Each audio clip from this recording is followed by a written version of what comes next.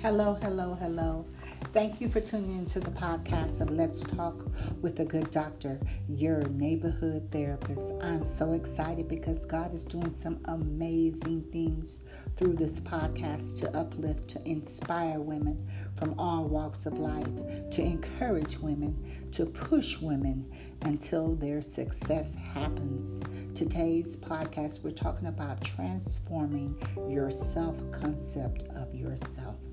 In Isaiah 43:1, it says, the Lord says, I have summoned you by name. You are mine. My sisters, did you just hear that? God said he has summoned you by your name and you are his. But my question I have for you today, my sisters, do you know who you are? Yeah, do you know who you are? Initially, that's an amusing question. I know some of you are laughing right now. Really, Dr. Lisa, do I know who I am? But it's also a thought-provoking question, and that's what I want to do with you today, my sisters. I want to provoke you to think. A question I want you to consider today, my sisters. Do you know who you are? Think about that for just a moment. But how do we determine who we are? How do we develop our self-concept? And what difference does it really make, Dr. Lisa, in our lives as daughters of the Lord? Well, let me tell you, my sisters, as friends and as daughters of our earthly parents, perhaps a sister as a wife or a mother, what difference does it make? As you will see, it makes a very big difference. I want you to explore this idea with me today in developing our self-concept. I want you to establish a self-concept of yourself. You see, I never knew my biological father, and sometimes I consider myself semi-illegitimate because my mother thought she was married when I was conceived. So when she met my father, she fell head over the heels in love. And they married within a couple of months of meeting one another. Unfortunately, she failed to find out some important things. For example, who he really was. You see, he never bothered to really let her know or let her in to who he really was. So when my mother discovered she was pregnant, she was so thrilled with the idea that she was pregnant with me, but my father was not, because they were going through a lot of things. So she couldn't understand why he really couldn't get with that idea. But my mother made it very clear to him that she wanted me and she would never consider anything else but having me. So my sisters, what I'm trying to tell you is knowing or establishing your self-concept. Because my mother felt it was best for me to have a father. So when she remarried, she hastily didn't find out who that person that she was marrying. She didn't really know. She didn't know that he had been an alcoholic for years. She didn't know what type of problems that he had. So I live under the burden of unrealistic expectations sometimes from other people.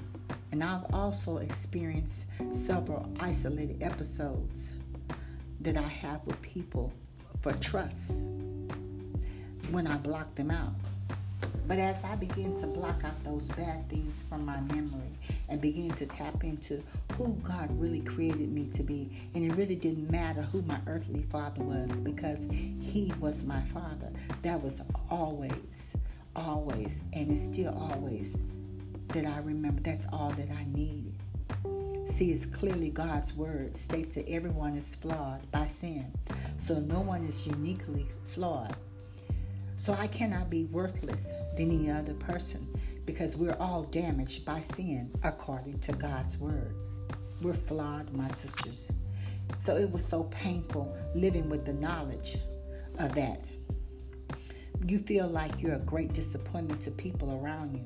And that's how I felt. Flawed, a disappointment. So I built up defenses.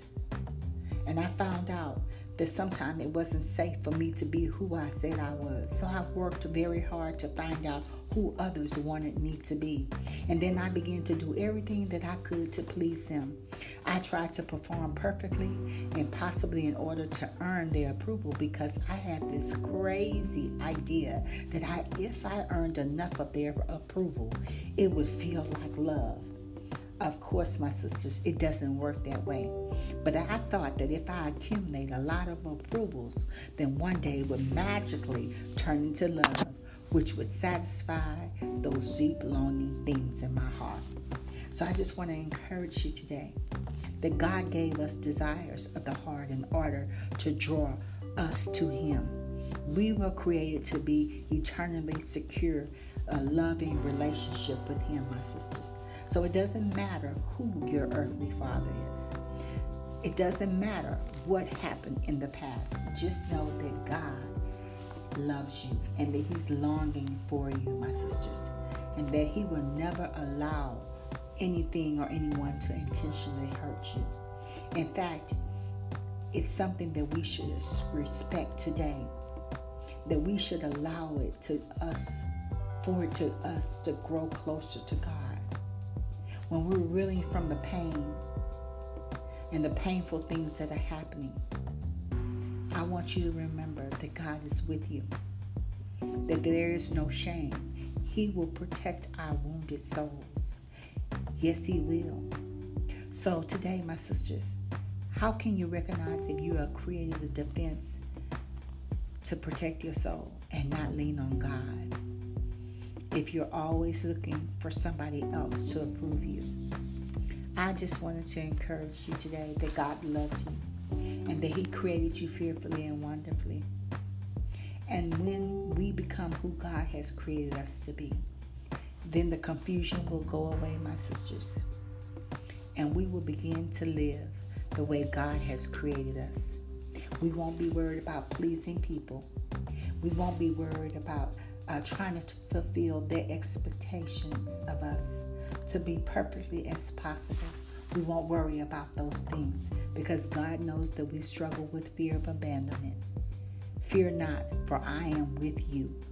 Yes, He is. God assures us that He will not abandon us. So be encouraged today, my sisters. Keep pushing. Transform yourself. Walk in the defense of knowing that God loves you. Develop a sense of fulfillment today and know that there is a difference between being forgiven and being cherished. God does not grudgingly accept us. He adores us. Thank you for tuning in to the podcast of Let's Talk with a Good Doctor. I pray that this podcast will help someone to know that you are fearfully and wonderfully made and that God loves you personally. Yes, He does.